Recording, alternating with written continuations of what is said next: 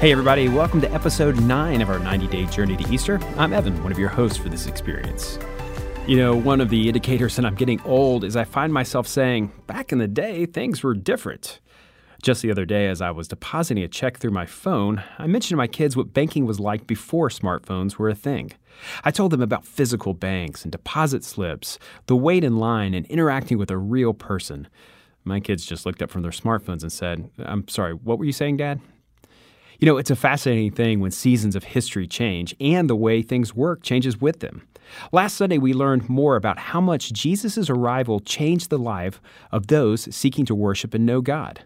Previously, people remotely connected to God through priests and ceremonies. Now, Jesus was standing face to face with them, seeking to interact intimately and directly. There were over 600 commandments outlining religious life for the Jews.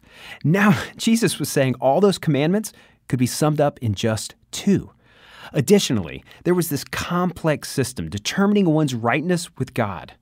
Well, Jesus was saying that everyone was in the same boat, equally in need of help and equally able to receive it.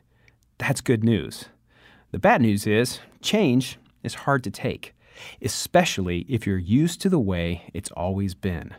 Still, Jesus came to call those he met to a new, fuller life, and he does the same for us. So the question is, do we trust him?